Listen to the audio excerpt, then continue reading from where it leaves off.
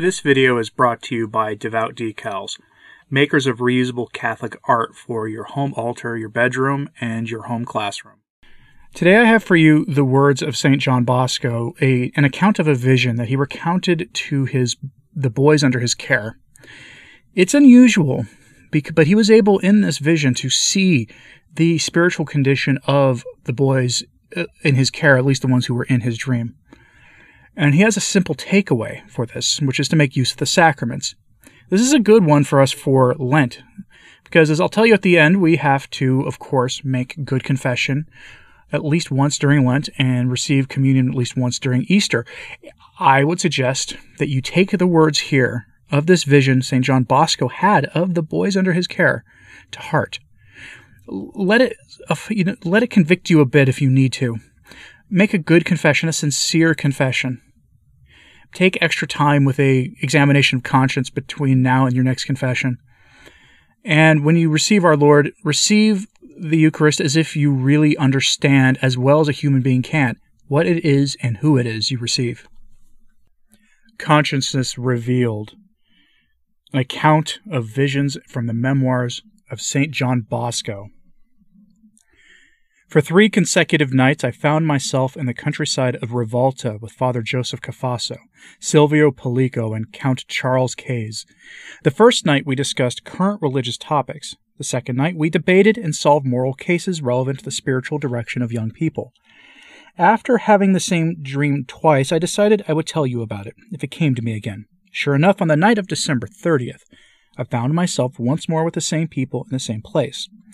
Putting other matters aside, I recalled the following night, the last of the year, I would have to give you the customary strenna for the new year. Therefore I turned to Father Cafasso and said, "Father, since you are such a dear friend of mine, please give me the strenna for my boys." "On one condition," he replied. "First, you must tell them to put their accounts in order." We were standing in a large room with a table in the center. Father Cafasso, Silvio Pellico, and Count Case sat themselves at the table. As I had been requested by Father Cafasso, I went out to get my boys. They were all busy adding up figures on a tablet. As I called them one by one, they presented their papers to the above-named gentleman, who checked the sums and either approved or rejected them. Quite a few boys were turned back, sad and worried. Those whose totals had been found correct were quite happy and ran out to play. Since the line of boys was long, the examination took some time, but eventually it came to an end, and so, it seemed to me, until I noticed that some boys were still standing outside and were not coming in. "Why don't they come in?" I asked Father Cafasso. "Their tablets are perfect blanks," he replied. "They have no totals to show us. This is a question of summing up all that one has done. Let them add up whatever they have done, and we'll verify the totals." After all the accounts had been checked, I went outside with the 3 gentlemen. All the boys whose totals had been found correct were running about having a joyful time, as happy as could be. You cannot imagine how that sight cheered me. Some boys, though, just stood apart, wistfully watching the games. Some were blindfolded. Others had a mist about their eyes or a dark cloud around their heads. Smoke came from the heads of others. Others had a head full of clay or empty of the things of God.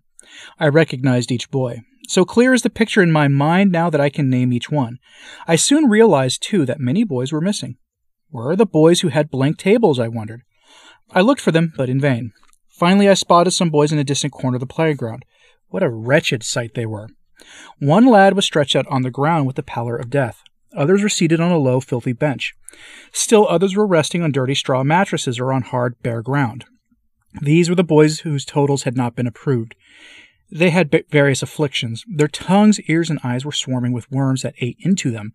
One boy had a rotting tongue. Another's mouth was crammed with mud. A third's breath was foul with pestilence. Others afflicted the rest. One boy's heart was moth-eaten, another's was gone. Others had all kinds of sores. One lad's heart seemed to be all chewed up. The whole scene was a veritable hospital. The sight shocked me, and I could not believe my eyes. How can this be? I kept asking myself. I went up to one boy and asked, "Are you really so-and-so?" "Yes," he replied, "that's me." "What happened to you?"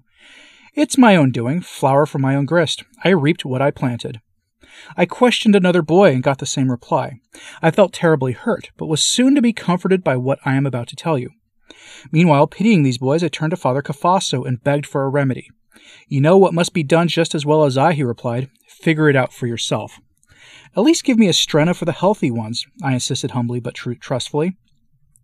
Beckoning me to follow, he went back to the mansion and opened a door leading into a spectacular hall, which was richly draped, glittering with gold and silver. Dazzling chandeliers of 1,000 lights flooded it with blinding radiance.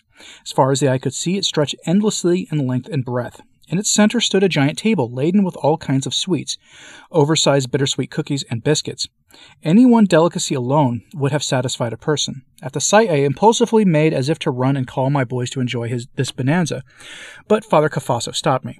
"Wait," he said. "Not everyone may enjoy these sweets, but only those whose totals were approved." Even so, the hall was quickly filled with boys. I started breaking up and handing out the cookies and biscuits, but again Father Cafasso objected.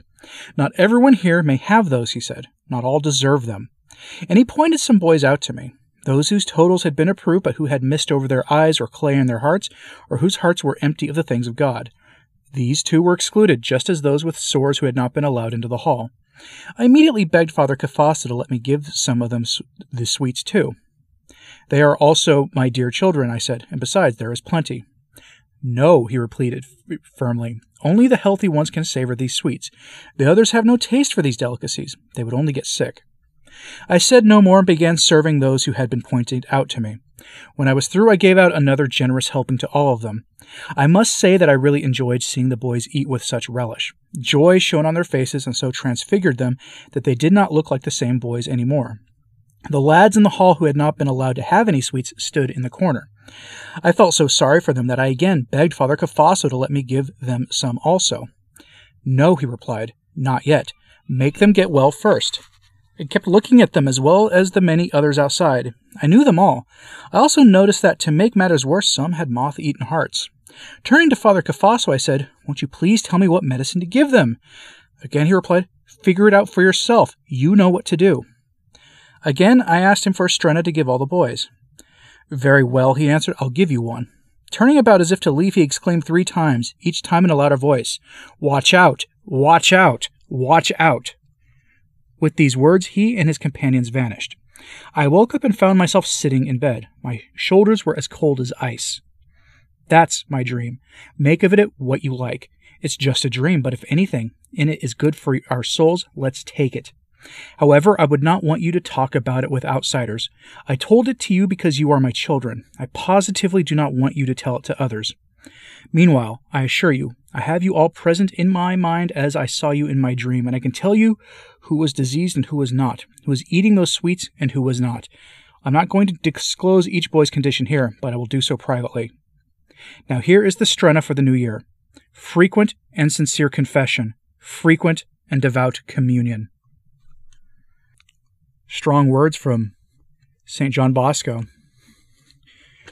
Some have asked if you have asked me if I've ever met a priest who can read souls. To my knowledge, I have not.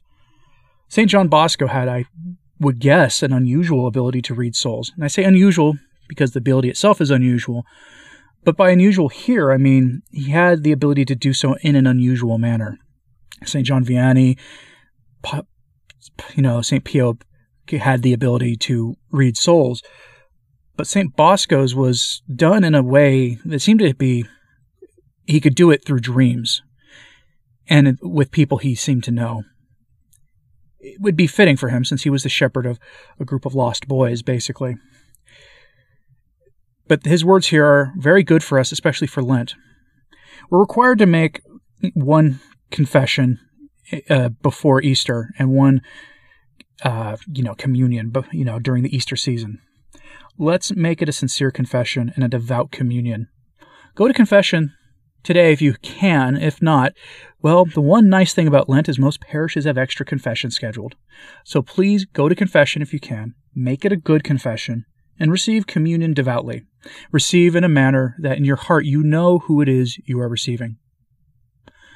Let me know what you thought of this in the comments, please. Like and subscribe if you haven't. It does help, as does sharing this on social media. That helps a lot too. As always, pray for the Church. I'm Anthony Stein. Ave Maria.